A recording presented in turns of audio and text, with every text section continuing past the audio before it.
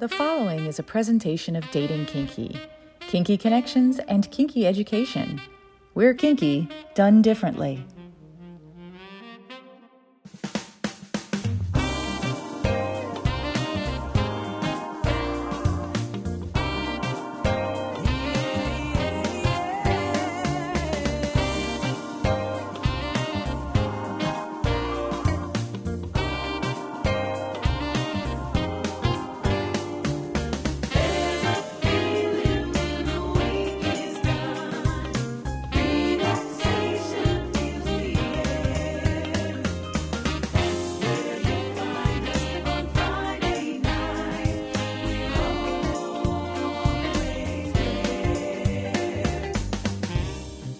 This is what women and other wonderful humans want. A frank and fun discussion about the way people approach each other for romance, relationships, friendships, or other partnerships that make us happy, as well as an intimate discussion about how to connect with our own authentic self, with questions asked by a guy. And now, here is your host, John, or as we call him around here, hi there, Catsuit. Hello there, Nookie, and welcome to the program, where today we take the next step in the evolution of how someone can become an extraordinary dominatrix with the help of a legendary mistress. But instead of me doing my usual introduction, why don't we hear from the lady herself and the program she's so passionate about? Mistress Damiana Chi, Ph.D, on what women and other wonderful humans want. If you're watching this video, you're probably seeking to hone your skills in BDSM and female domination to become the dominatrix that you know you can be. FemDom is an art form. It is a psychologically based art form that takes a lot of practice to master. There are some physical skills involved that you have to get good at, spanking, bondage techniques, and so forth, but those things alone don't make a dominatrix. Neither does being generally mean or degrading to all submissives. Have you ever wondered what makes someone a really good dom versus someone who isn't as effective? Have you ever thought about how to get inside the mind of a submissive to figure out how to easily make them melt and surrender to you? As a natural-born kinkster and psychological thinker, I've always pondered these things. My name is Mistress Damiana Chi, and I have been a professional dominatrix for over 2 decades. I have a Ph.D. in clinical psychology, a master's in counseling psychology, a bachelor's in behavioral sciences, and I am a certified sexologist specializing in kink-centered life coaching. I am also the founder of the Evolutionary Dominatrix Academy, where I teach women how to develop their dominatrix personas through my psychologically based methodologies. The reason why the psychological aspect is so important is because BDSM is 70 to 80% psychology, and the domination and submission part of it is all psychology. Having the right equipment, toys, and physical skills is only part of being an effective dominatrix. The skill of domination is psychological because you have to know what to say to each individual sub, how to say things, and when to say them in order to make them feel submissive to you. The energy exchange dynamic lies in the psychological DS play. Also, the most effective way to dominate a sub is when you connect with their personal submissive psychology. I have always had a personal fascination with submissive psychology, and I have been interviewing subs for close to 30 years. To earn my Ph.D. in 2005, I wrote a 350-page doctoral dissertation called The Erotically Submissive Man. I've heard many stories from my subs about doms they have served. Stories about doms who were so sadistically cruel they didn't feel safe enough to let go and surrender to them. Doms who were so overly sensual that it didn't make them feel dominated. And doms who were so nurturing to them that they didn't feel submissive to them.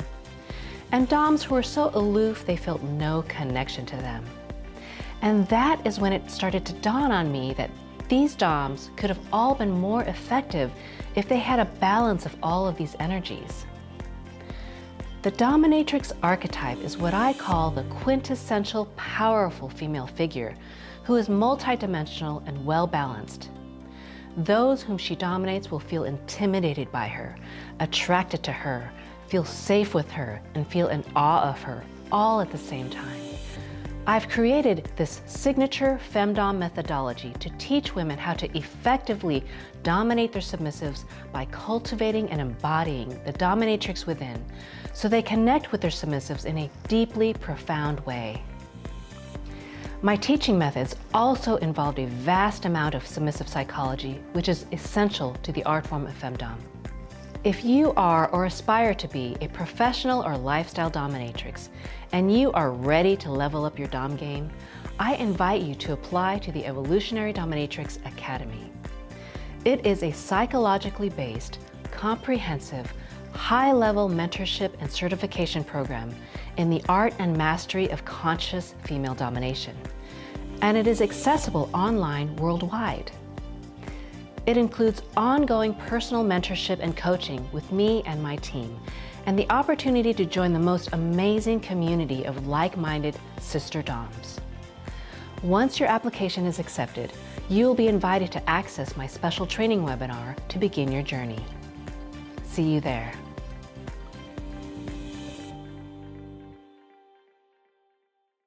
And as always, we start with the first five questions about first for Mistress Damiana Chi, Ph.D. First time you thought about going to graduate school and why? Oh, wow. Okay. Well, I worked all the way through college. I worked as an administrative assistant. And so it was in a corporate environment. I had been there for like 7 years or something. You know, I was good at it.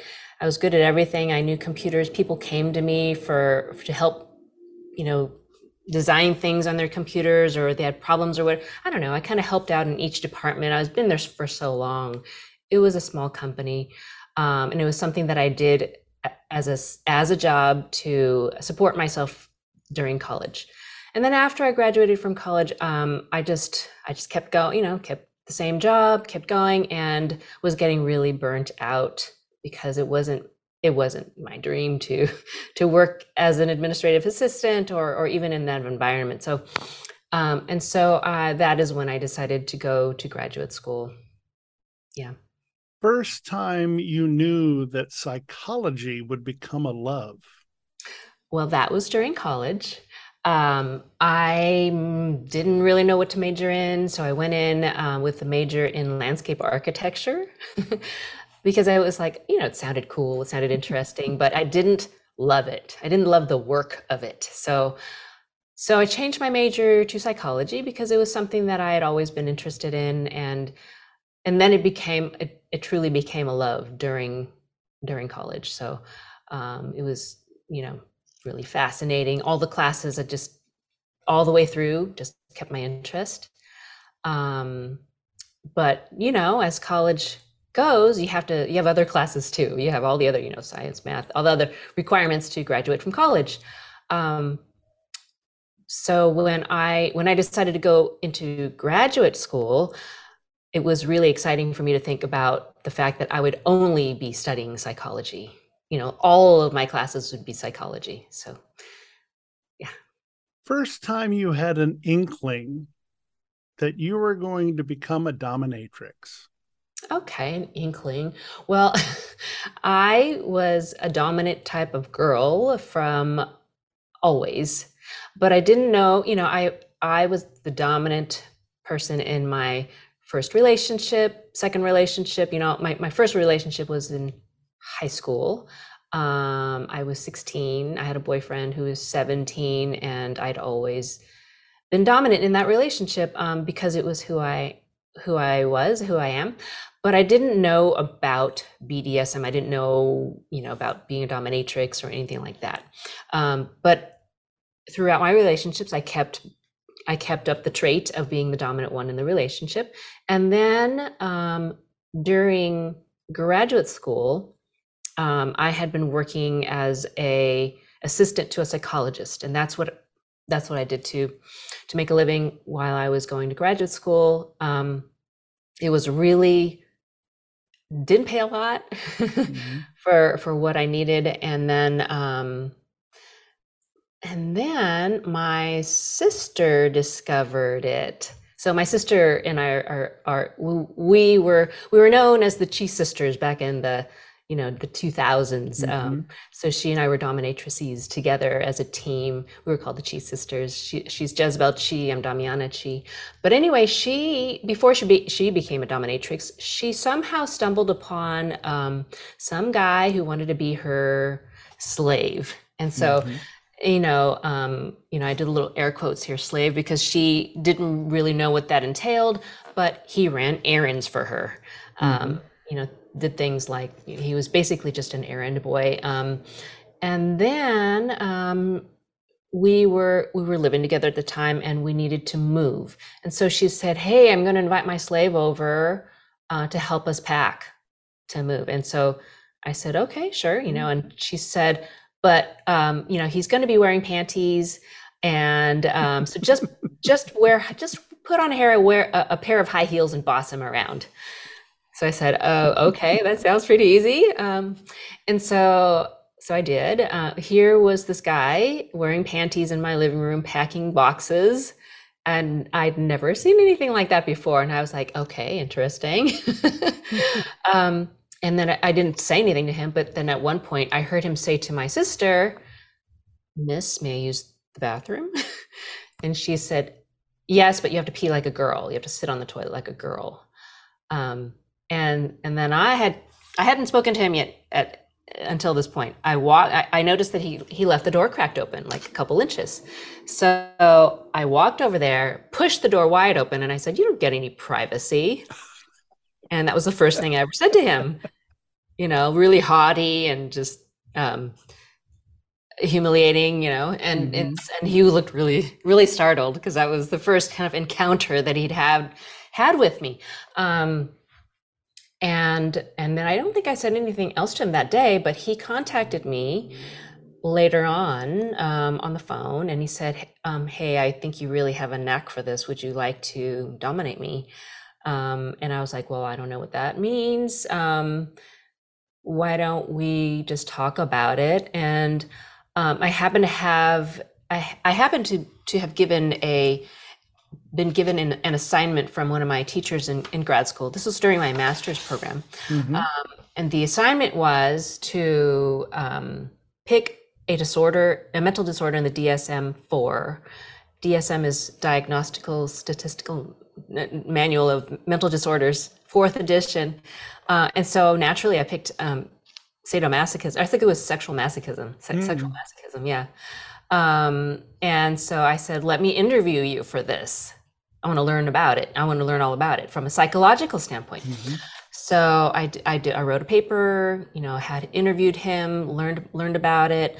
There was nothing that I could find in psychology, like, in kind of like the scholastic journals about this in such in an intimate way. Like, I couldn't find any kind of intimate information about it. So interviewing him was a really good way to go. And so alongside with writing papers about sexual masochism, fetishism, and stuff like that, because they were all kind of like, they're separate little categories of disorders. I started playing with him too. I started playing with this slave, my sister's slave. So we kind of shared him. We shared him. He would come and clean my house, and he would give me $50 to clean my house. I didn't have a house at the time. I had a little tiny studio apartment, But I was thinking, score! Wow, he's paying me to clean my house. Cool. And I could boss him around. So I thought it was like win-win-win, And so then we would play, and then after we were out of play scenes, we would talk about it, and I would ask him questions, and I would just ask him everything that I was curious about being submissive. And this is something I still do. I still ask my submissives how they feel about this and that, and how they feel during this and that activity, and how they feel when I say this, and so I've always had a fascination with the submissive mind. and that is why I went on to write a doctoral dissertation called The Erotically Submissive Man. And that's what I wrote my PhD dissertation on. First time you ever Sorry. First time you ever walked into the completed Chi temple, looked around, and your emotions when you saw what you had built. Wow. Well, the completed version is the one I'm in now. I don't know if you want me to wait for the siren to go. I can answer it again. That's perfectly fine. Okay. Go ahead. Still going. Okay. So the completed version of the Chi Temple is the dungeon, is the studio that I'm in now. So this is kind of like fifth version of the Chi Temple. You know, the first Chi Temple started off as a like one rundown studio apartment in West LA. It was kind of like I think there were like drug deals happening on the around the outside of things like that. It was really, really sketchy. But all I had was a massage table and a couch and a chair. And I did I think I acquired some cuffs and I had a flogger, and that was pretty much it. But now this is 23 years later. Wow. The dungeon I have now is beautiful. It's just my style. It's elegant. It's red. It's really classy, and it's very, very well equipped. I have been told that this is the most beautiful dungeon in LA, which it's quite a compliment. That's a beautiful compliment. Mm-hmm. First time you decided you wanted to teach the next generation of dominatrix?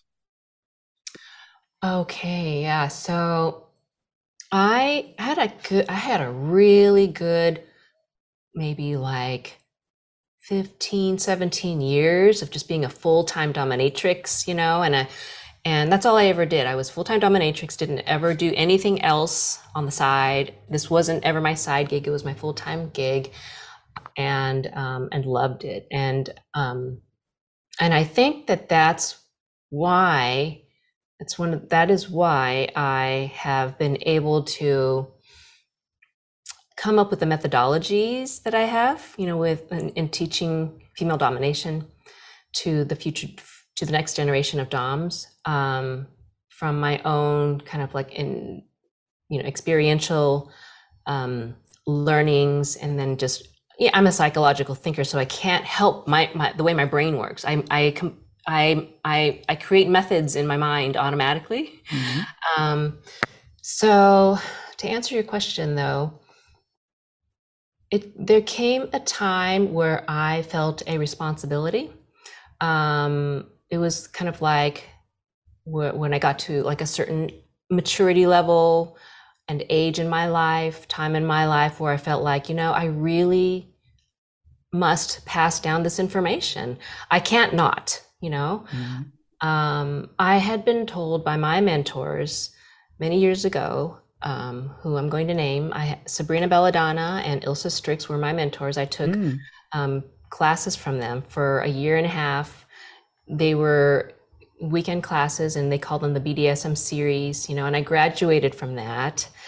And at my graduation, they pulled me aside and said, you're going to have to teach this when it comes time. And I said, I was a baby dom at the time. So I was like, oh God, I don't know if I can do that. I'm just a baby dom. That's how I thought of myself, but eventually, as I became kind of like a senior in the community, I saw that there weren't a lot of teachers at that time. There was like a stretch of like maybe a decade or so of not a lot of mentors around LA and the BDSM community. And so I got together with my friend, Mistress Simone Justice, who also had the same idea at the same time that she wanted to teach. She was coming back into the BDSM scene from being out of it for a number of years. Like she's also a psychologist, so she was doing her counseling work, her therapy work, and then she came back to the BDSM community and wanted to pick up her pro-doming again and teach. And so when she came back, we were like, wow, this is great. Perfect timing. It's kind of like it's been written in the stars or something for us to do this right now. So we started teaching together. We started teaching workshops together. So yeah, at that time it was called Domcraft. Domcraft, yeah. So we taught those for a couple of years, and then she moved out of LA to Texas. So we kind of, it wasn't convenient for us to do that anymore together, but I kept teaching myself. And at that time, we were teaching kind of like our material combined, like a collaborative thing.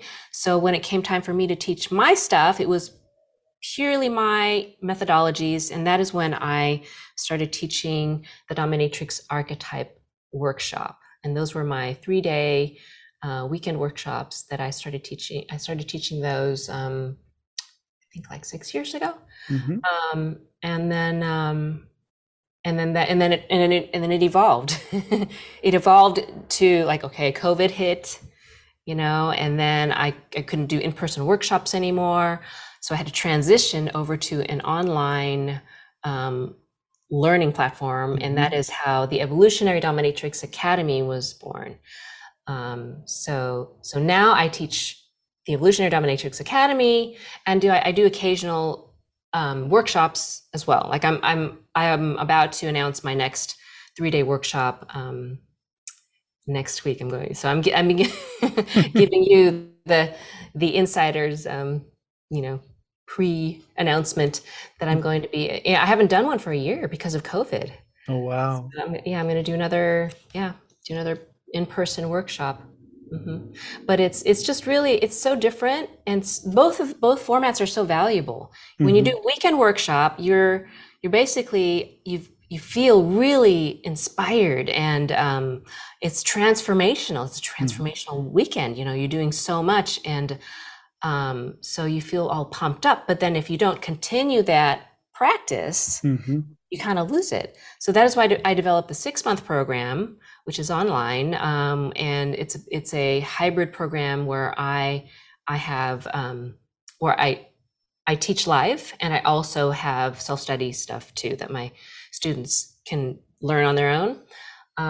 So it's a really, really special program. I have students all over the world, and in that way, I'm really, really glad that I can serve more people this way. So I'm glad to have the online for that reason. And we're just getting started with Mistress Damiana Chi, Ph.D. We're going to talk about the Evolutionary Dominatrix Academy and also talk a little bit about psychology when we return on the show. We do this show without paid advertisers and provide it to you as a labor of love. If you want to help the show, as well as contribute to Catsuit's conference fund to get live interviews and teach some amazing classes, you can give at bit.ly/thanks Catsuit. Now let's hear from some of Catsuit's friends with some messages for you. Well, hi there, Catsuit. This is Jacqueline Powers, and yes, I really am back, recording new hypnosis files again on YouTube, and also on Patreon for the more adventurous fans out there. And John, I really enjoyed coming on your show so much and finding out that you had your very own experience with my hypnosis files. So, if you want to learn more about how I got started with online hypnosis, all you have to do is just listen to my interview on the What Women and Other Wonderful Humans Want podcast. The Heart of the Dominatrix. Portraits and interviews of exceptional mistresses. This book is about female domination. This book is about dark corners, both physically and psychologically. This book is for you, whether you're a beginner or have decades of experience with BDSM. If you're eager to learn more about power exchange dynamics, or are simply interested in relationships and the aesthetics of this world, this book will change your perspectives. Be warned. Visit heartofthedominatrix.com to order your copy today. Hi, Dawn. Hi, Dan. Recently, we put together a brand new book called Hearts and Collars, reflecting 20 years in a power exchange relationship. It's 350 pages of what we've been living for the past 20 years. Indeed, and it's got chapters like communication, Power exchange and spirituality, how to be a leader, high protocol, becoming a follower, rituals, the new porch time, victim, survivor, and thriver, power exchange and polyamory, submissive versus wife, the practical contract guide, relationship shorthand, as well as other tools and experiences we've had over the years. Check it out at eroticawakening.com/hearts and collars. Bye, Dan. Bye, Dawn. We invite you to connect with us on social media so you can follow all the great news about the show. You can find us on Twitter at WhatWomenWantP1, on Instagram at WhatWomenWantPodcast, and on FetLife at WWWPodcast. And if you want to follow the host, that's easy, as on Twitter, Instagram, and FetLife, he is Hi There Catsuit. And now back to What Women and Other Wonderful Humans Want, presented by Dating Kinky. Welcome back to What Women and Other Wonderful Humans Want, presented by Dating Kinky. Honored to be joined by Mistress Damiana Chi, Ph.D. from Los Angeles. I love talking about psychology when it comes to BDSM, because I believe that that is what leads to the ultimate connection between two people. When you have, for lack of a better term, an intake for a new sub, what are some of the things that are the first things you like to ask him or her? Yeah, well, I always ask what their kinks are, their fetishes, fantasies that they might have in their mind, and what type of dominatrix is in their fantasies. You know, what type of what her attitude is. Is she very strict? Is she compassionate? Is she very sensual? You know, I throw out these words to help them, to help me understand what type of domination to do in my scenes, because without that information, you just, you could really just be really off base.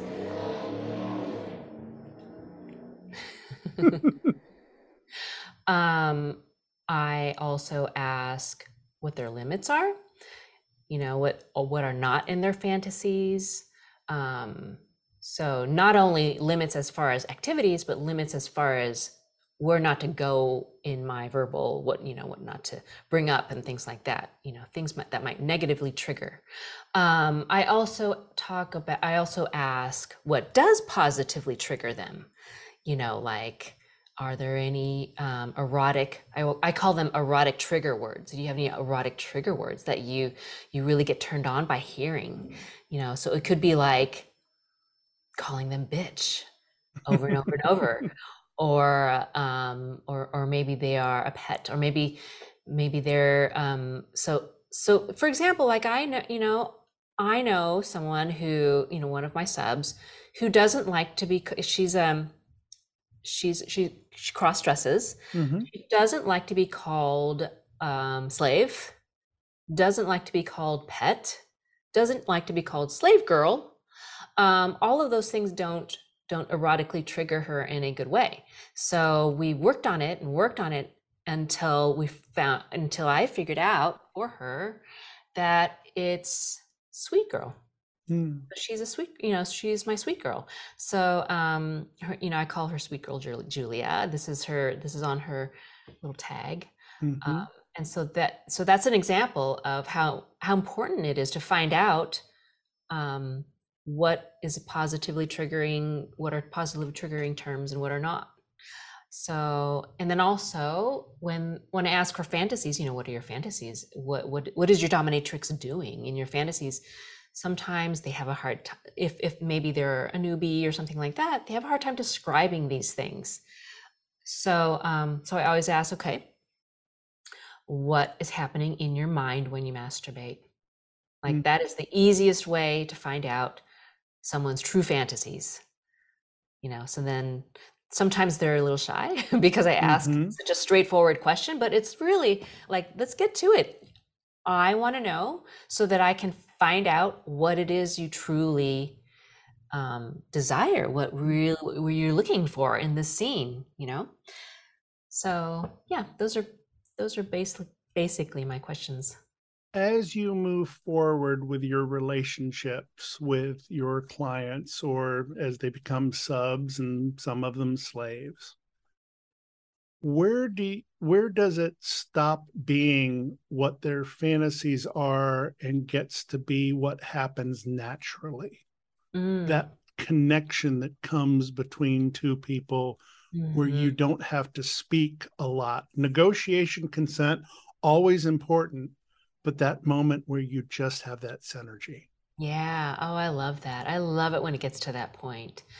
So I have clients that see me infrequently, maybe because they travel to LA and they only get to see me a couple of times a year or something like that. But over the years, over like 10 years of coming to see me 2-3 times a year, I kind of get to know them. Like, so it depends on the frequency. So it might take me longer to get to know someone like that and then be able to kind of like do something that we didn't talk about. But it's harder.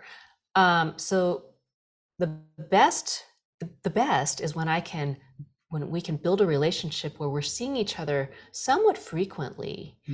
I have weekly subs that I see. I have some that I see a little less frequently, 1 or 2 times a month.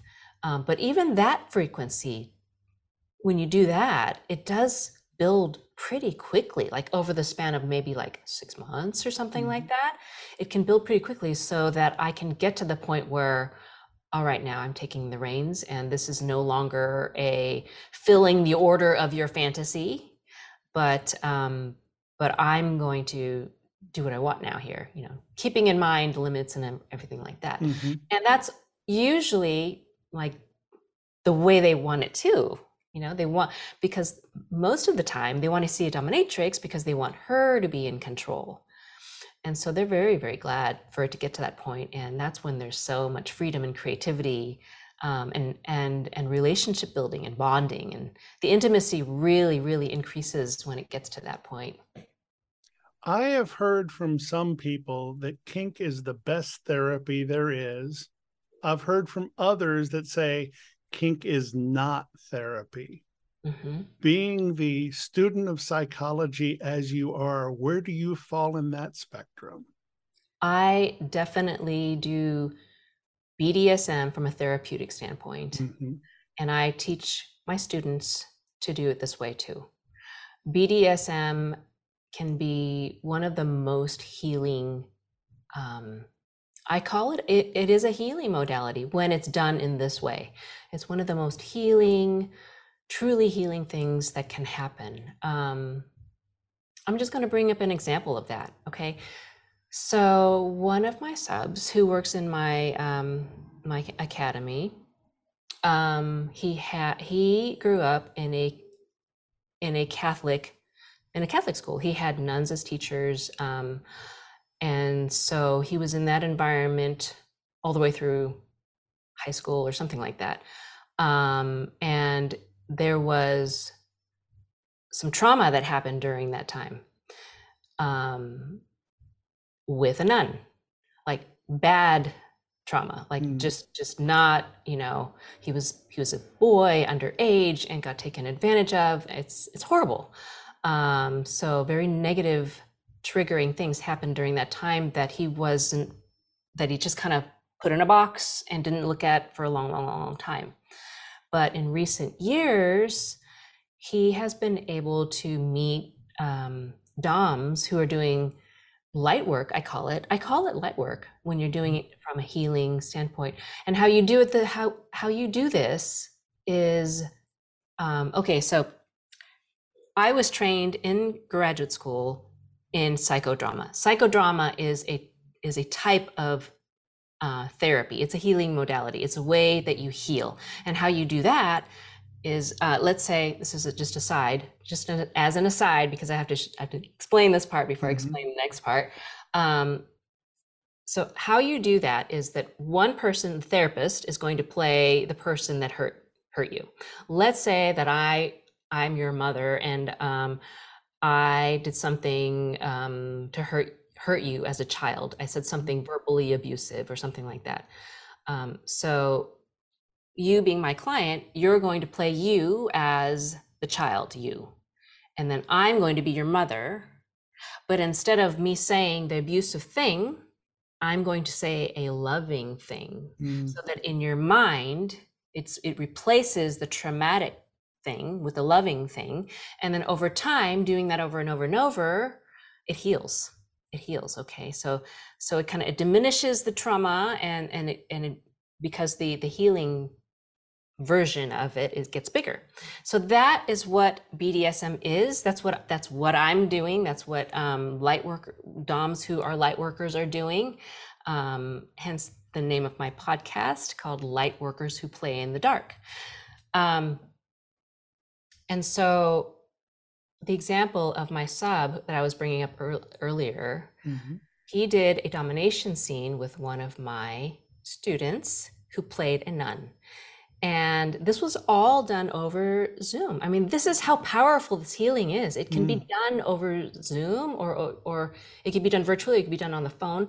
But she played a nun, and she played up all of his kinks. You know, instead of him, so he was an altar boy when he was young.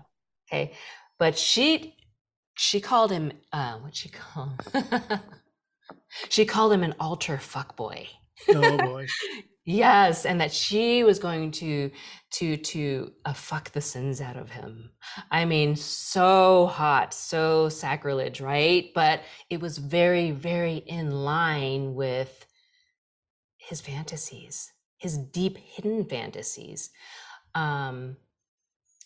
At the end of it, she said, I'm doing this for your own good. I'm purifying you. I'm cleansing you by doing this, and so just as a little, I mean, it lasted a lot longer than this, but it was genius. It was genius because he said that was the most healing he had felt around this subject matter that traumatized him as a young boy, ever. Ever, because she made it into a positive, kinky, hot scene, and that was in line with his particular kinks. And so now he's just like, wow, I think I'm ready to explore this more and have more of these types of scenes to replace the traumatic one. So I know that was a really long roundabout way to just answer your question, but it's truly one of the most remarkable things that can happen if you're doing it the right way. It comes from the Dom understanding the submissive mindset of that particular sub, and it comes from playing up the kinks and fetishes that sub has, and ending at a positive point. She ended it as, this is for your own good. I know what's good for you, like that type of, and really you can do that with a lot of all different types of fantasies and fetishes and kinks. So when you talked in the first segment about doing your paper and looking at the DSM-4 and talking about the fact that sexual sadism was a disorder and fetishism a disorder. Mm-hmm.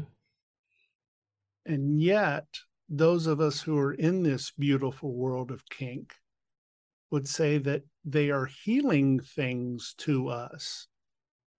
We think that the normal has no real meaning other than what other people perceive, that normal is actually for us just the way we live. Has it ever been difficult knowing that the formal education is calling it a disorder, but we live in this world where we celebrate those same things as positives? Well, we're at the school that I went to for graduate school. They were very supportive of me doing the dissertation. You know, they were totally on board with me exploring the healing aspects of BDSM. So I didn't really feel at my school, I picked the right school too, that there was any hindrance or anything that's disconnect, you know, in that. So is that what you? So sometimes there is a stigma to what we love. Yeah. We think of it as a beautiful connection that we have with the people that we play with. I totally see that. Some people see it from the sexual aspects alone. I choose not to, because for me, it is that connection. It is that beautiful energy that is exchanged between two people that create the most beautiful of moments and the most beautiful of scenes. I agree. And to hear that the DSM-4 might call it a disorder, the fact is, since living my open kink life, I have never been healthier in my mind about how I see myself. Yeah. So I'm going to answer your question a little bit better this time, I think. Sure. So the field of psychology as a whole does still view it as a disorder. The current version that they're using now is the DSM-5, you know, edition 5, and it's changed a little bit where they call all of these things, they're all listed under paraphilias. You know, they don't have a disorder, they're not distinguished as individual disorders. They're all under kind of like the umbrella of paraphilias, which it's like their way of, okay, it's still there.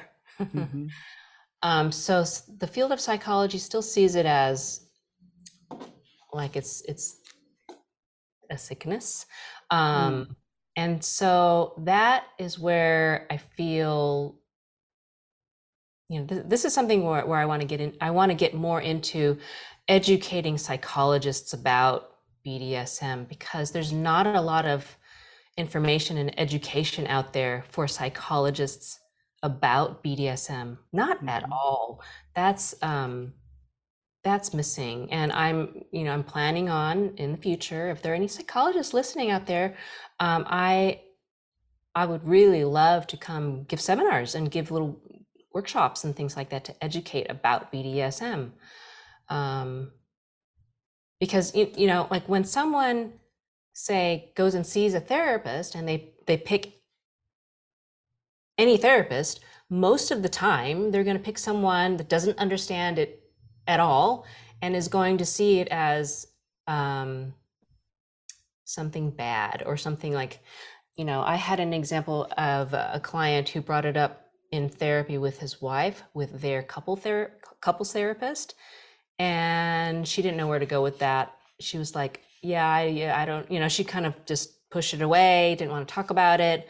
It's a shame. And it's really, I mean, she wasn't horrible, but the horrible stories that I've heard are when, you know, I had a slave who went to see a therapist. I think it was somebody like in his health insurance plan or something, you know, and in network. In network, that's right. And so she said, well, you have a sexual addiction. She called it an addiction. She even gave him a book for sexual addictions. and it really shamed him. Mm-hmm. And he felt badly about himself. He has a Catholic background too. Mm. Felt badly about it for a long, long time. And I kept telling him, no, you know what? That's not true. It's not a sexual addiction. And she's an authority, you know. Mm-hmm. I think she even had a Ph.D. Mm. But so it is a problem in the field of psychology, and then in the mainstream too. You know, in society, it's still looked upon as something bad. Deviance is bad, right? Sexual deviants are bad. But Sick. it also goes against the fact that so much of what is put on us by people who don't understand or are denying the feelings themselves is guilt and shame, which if you look at psychology, so much of it is about eliminating guilt and shame so we can get to our authentic selves. Mm-hmm. And when you're throwing guilt and shame on people who are wondering if they're doing the right thing, oh my gosh, are we hurt? Are some psychologists hurting more than helping? Mm-hmm. Right. It's a shame. Yeah. I think I looked at the listing of kink-aware professionals for like psychologists or even psychotherapists in Los Angeles. I think I was only one of 3 or something. This listing, I think it needs to be, you know, I think there's different levels. I put myself as kink knowledgeable. There were different levels. There was kink friendly, kink aware, you know. Kink knowledgeable, there were literally 3. Wow. So in LA, that's really surprising. That's really the only listing I know about where we can list ourselves. So it's suffering. It's suffering. There needs to be more psychologists who, I mean, I'm sure there are psychologists out there who are kinky, right? I'm getting a lot of them signing up for my academy. We should really band together and do some education. I think the therapist that I had in Cleveland actually said, John, you are happier when you engage in your kink than any other time. Yeah. So please go do it. Great. Good therapist. And we talked about kink being therapy. It is the time that I feel a beautiful reality.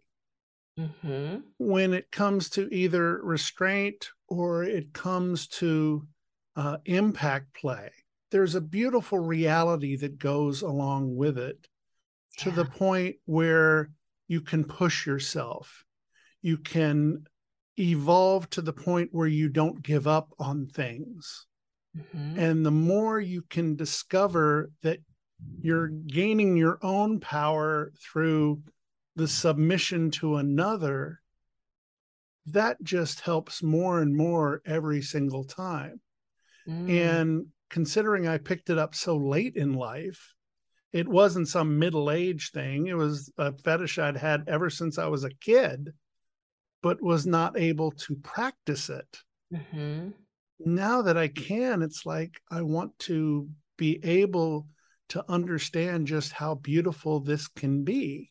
And so that has been my journey. And part of that journey is getting to talk to wonderful people like you to help others understand just how beautiful this world is. Yes, exactly. And it gets more beautiful all the time. You know, like I said, this is my 23rd year as a pro Dom. I've been in it longer as a lifestyle Dom. And I have long-term relationships with my subs and slaves, right? And it doesn't ever like get old. It doesn't ever kind of get boring or dip into a routine. It keeps evolving all the time to get more and more beautiful, as you say. It just never ends. Like there's no end to it. It's wonderful. And it is, I see it as a beautiful reality too.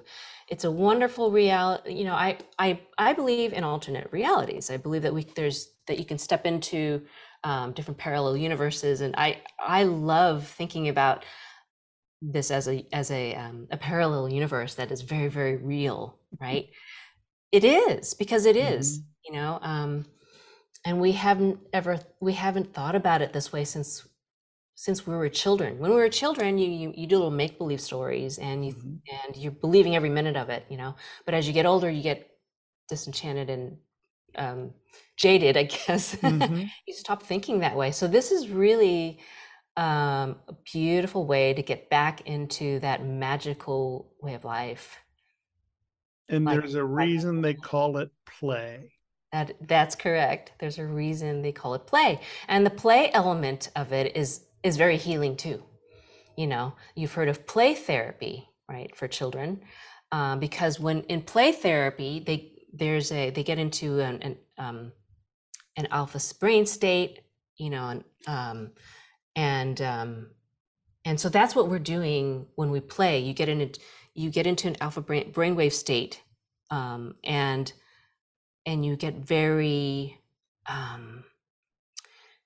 you know, how do I describe it? It's an alternative part of your brain that's being enacted, and you're kind of living in that part of your brain. It's the part that brings you joy.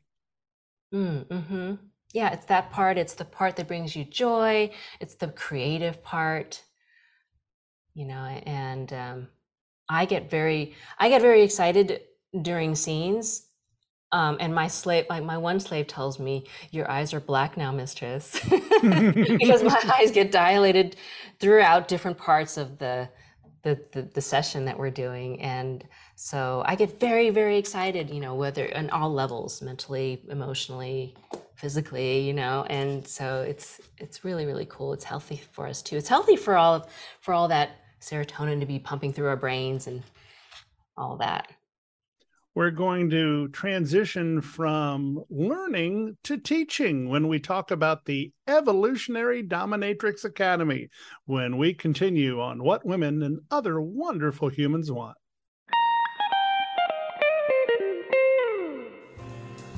Have you ever wanted to try something a little kinky in the bedroom but had no idea where to start?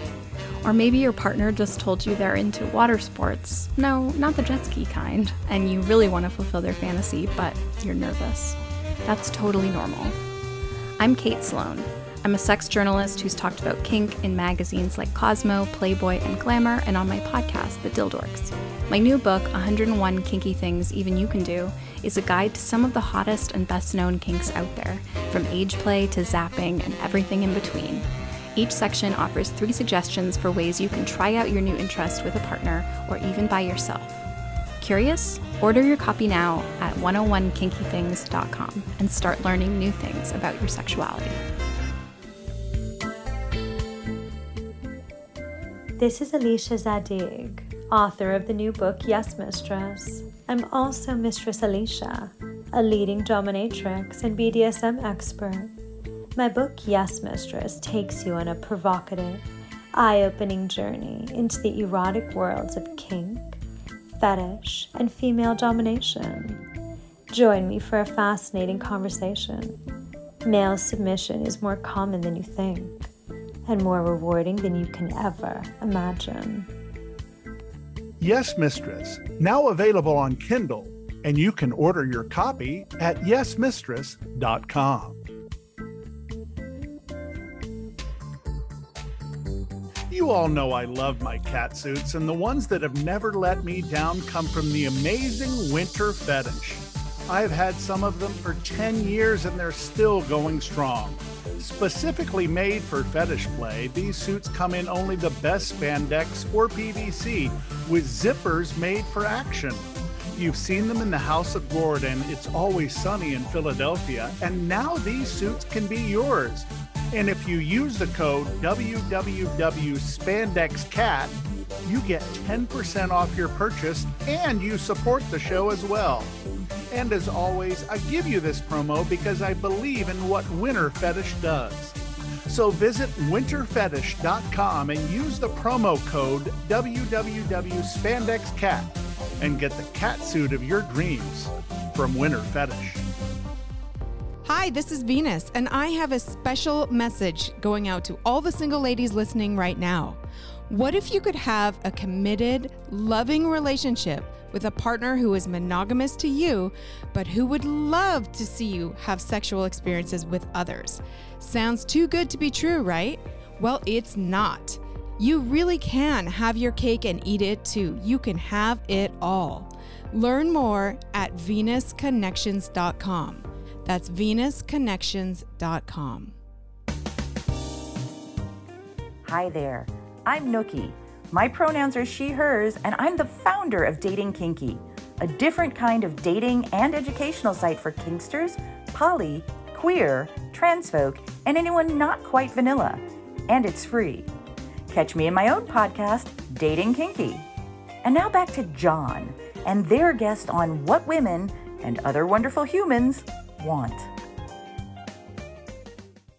Welcome back to the program. I'm John, joined by Mistress Damiana Chi, Ph.D. Are you the headmistress of the Evolutionary Dominatrix Academy, or what is your official title? I guess I would be the headmistress if I'm the teacher, right? Oh, that's funny. Yeah, I actually don't call myself the headmistress of my academy. I'm the headmistress of my dungeon. Mm-hmm. But that's also correct, I guess. Yeah. But this is a huge passion project for you. For sure. It is huge. It is huge, and it's so fulfilling. You know, the let me turn off the AC real quick. I just forgot. Okay.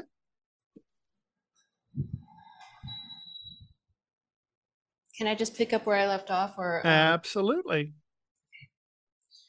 you know, it's so fulfilling to have the academy grow to the point that it has, because the women in this academy are just amazing. They are, you know, like I've had so far, there's almost been 200 students that have come through the academy. Not everyone goes through and certifies and graduates and certifies, because that's a choice. You know, you can do that. You can do the requirements to get the certification, and then I give them a certification. They're certified dominatrixes.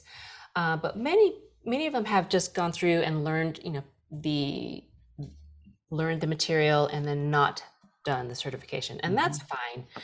But wow, I've had the opportunity of meeting just the most amazing women I've ever met in my life, and in this community that I get to hang out in.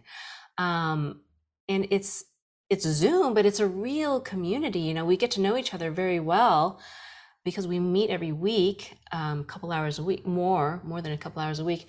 And then when comes graduation time, some of them do fly out for that, and it's like a family reunion, really. It's just, you know, everyone feels like they've gotten to know each other on a really intimate level because they dominate in front of each other. And when you do you agree with me? When you watch someone dominate, don't you feel like, and also submit, don't you feel like you've gotten to know a very, very intimate part of that person, and you just feel closer to them? Because that's what happens every week. And yeah, they're just amazing, these women. I mean, even a certain picture can put me in that state.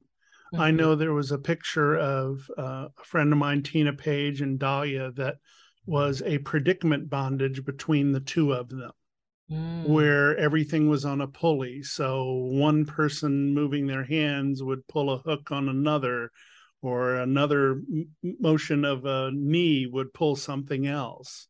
And all my mind could think about was not how sexy they are, which would be how a lot of people would look at it. I wanted to get in their head. I wanted to understand that when a wrist is moved one way, what it feels like to feel the pain of watching the other person feel it. When you have two people that are gagged and are trying to communicate in a way that they work with each other but can't help but not work with each other. We talk about psychology. that is the part that I love. So Yeah. absolutely, I agree with you. I watched Robin Wood, who's a rather well-known person here in Cincinnati, with her sub, and just the look of her eye as one eyebrow went up and twitched, and she just started giggling and looking at her sub who couldn't see her, but you could tell that that emotion was going right through the vet wrap that was wrapping around his head and right through the duct tape that was covering his eyes. And you could tell that that energy was just pulsing through him. Oh, yeah. And that's what I love. Yeah, yeah. Mm-hmm. I have often wanted to do content either for this particular podcast or for a documentary type thing where I go through a scene with a Dom and it's like you have the alternate audio tracks and you go back and watch it and explain what is going through your psyche and your head the entire time.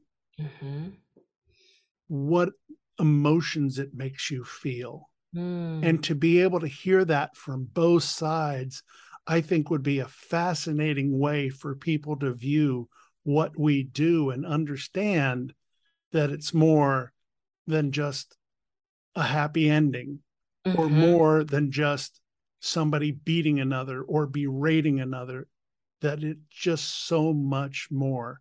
And I always sound like a hopeless romantic when I say it.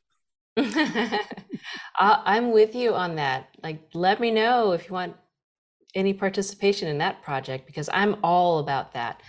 You know, I have an interest in energy anyway. Like I've always loved quantum physics and things like that, but this is pure energy communication that's going on between Dom and sub.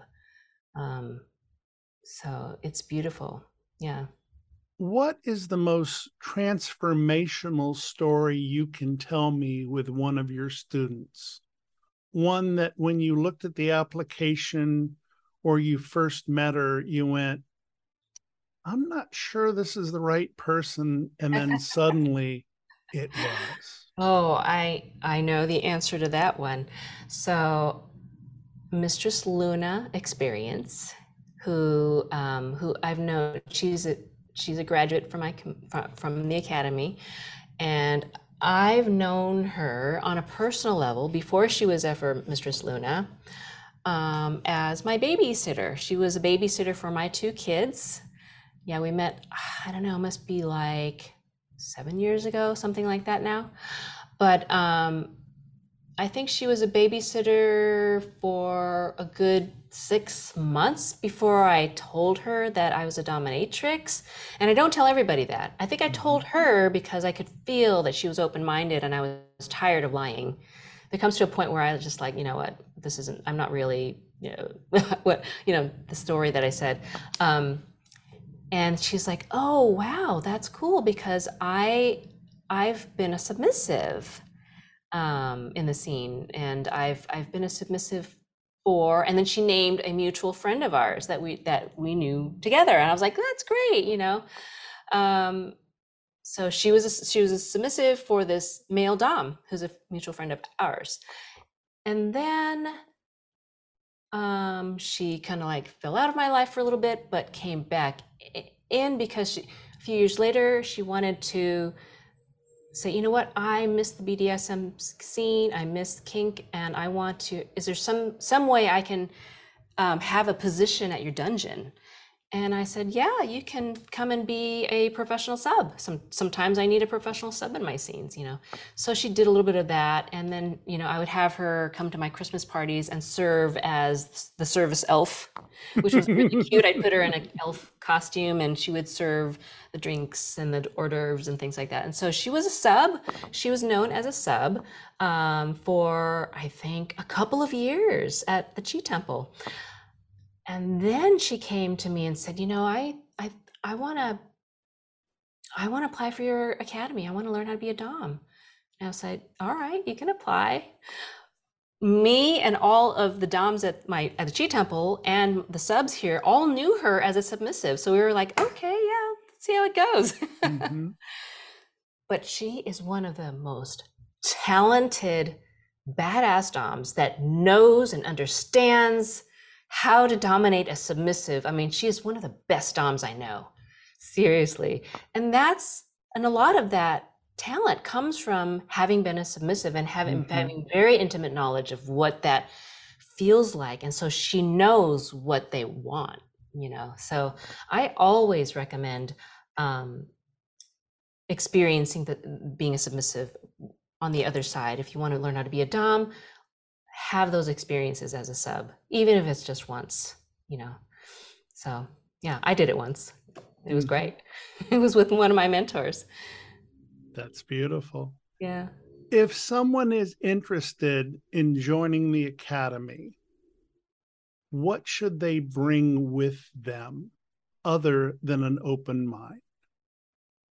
Well, a commitment to really doing this. You know, when I run I do weekly coaching calls. And when I see the same faces come week after week live on the calls, I know that some people can't sometimes because of work or something, but those people who are so committed, who switch their work hours, do whatever they can do to come live. Yes, everyone can, you know, listen to the replays and still catch up with the learnings and everything and still graduate.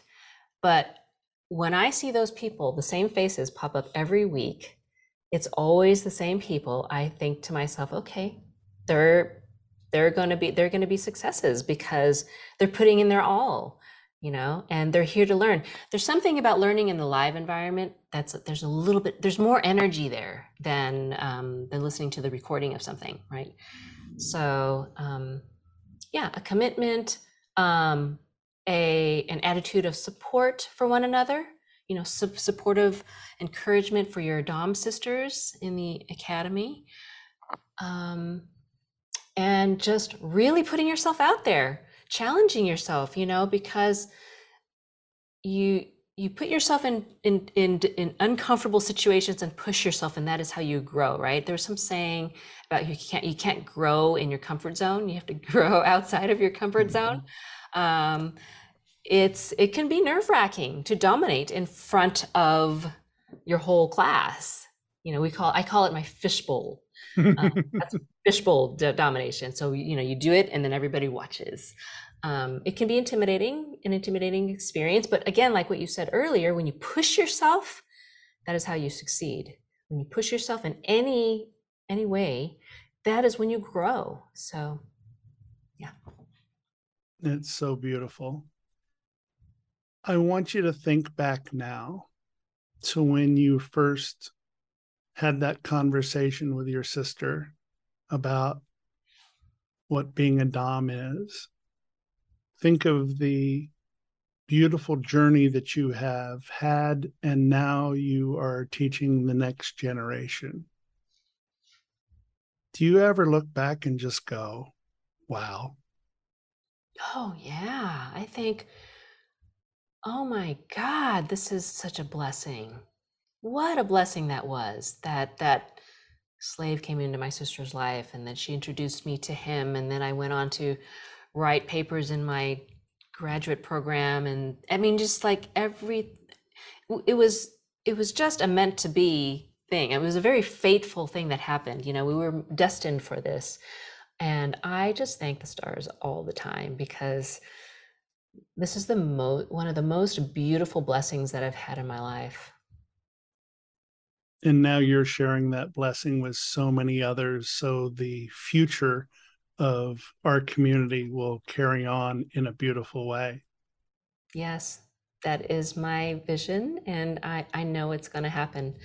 I know it's going to happen. I call it conscious FemDom. You know, what I'm teaching is conscious FemDom. And the more consciousness we bring to kink and BDSM, the better, because, you know, the more education, the more understanding, the more seeing it as a positive thing, It's just going to evolve our community all for the better. I've said this to only a few guests because it's so true. We didn't even mention the word archetype except one time, and that is a whole other almost episode of the show. I hope that you will consider in a few months doing a part 2 with us, because this has been absolutely fascinating. And maybe that part 2 can be, if I make it to DomCon, we can actually meet each other and be able to talk about it. Oh, I would be so honored. It would be my pleasure. Thank you, John. Well, the honor has been absolutely ours tonight, and thank you so much for joining us. Thank you. There are so many ways to be a top or dom in this community. I'm very happy to see that a legend is taking her time to make sure the next generation of dominatrix has all the tools, including the most important one of all, the psychology to create a beautiful connection. Here's what's coming up on the next edition of What Women and Other Wonderful Humans Want, presented by Dating Kinky. Strap on your jetpacks. It's a whirlwind trip around the orbit of kink with the one and only Rob Rocket Arngard. Hear how our 2 shows may be the best 1-2 punch in kink. That premieres next Tuesday. Thank you for being with us on this edition. I'm John, also known as Hi There Catsuit. I hope I've earned the privilege of your time, and I remind you to always remember consent and to love each other always. What Women and Other Wonderful Humans Want connects with you. Join us on Twitter at What Women Want P1, on Instagram at What Women Want Podcast, for our kinky friends on FetLife at WWW Podcast, and now select shows are available in video format at youtube.com/datingkinky. This has been a presentation of Dating Kinky, built by Kinksters for Kinksters, poly, queer, trans folk, and anyone not quite vanilla. And it's free.